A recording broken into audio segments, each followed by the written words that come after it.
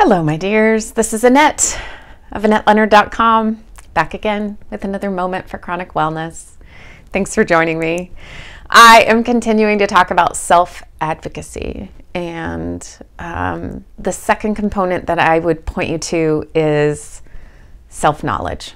So if the first prong of self-advocacy is self-worth, then the second component is self-knowledge. And the way that I feel like you build this is so much hand in hand with what I talk about with body scans, is really coming to know your symptoms, your circumstances, your deficiencies, your strengths, and for so many of us with brain fog, it's keeping track of that. So whether you do that with pen and paper, whether you do that in the notes section of your phone, whether you text yourself, it's really keeping track in a journal, cataloging what your symptoms and experience and the details of your illness are, so that you are as clear as you can be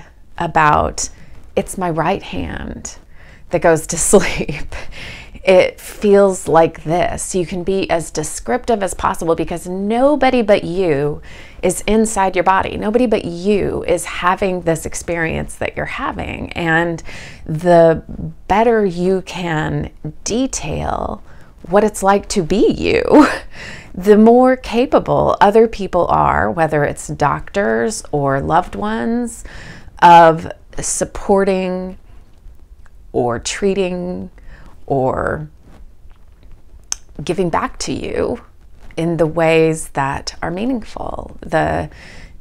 If people don't know that your head is hurting, they can't be quieter or turn the lights down or get you the extra pillow that you might need.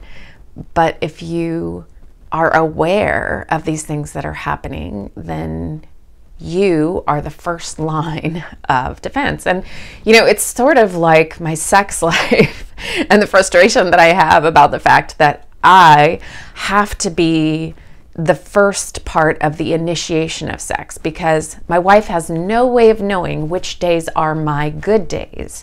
And we have no hope of starting to have sex on my good days unless I am pointing out that I'm having a good day.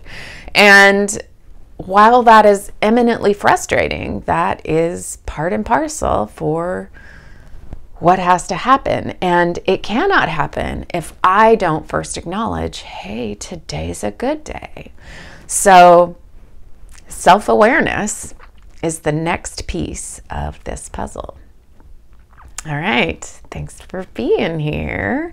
Thanks for tuning in. Please subscribe if you haven't. Leave me some comments or a question or some thoughts about self-advocacy. And until we're together again, thank you and be well.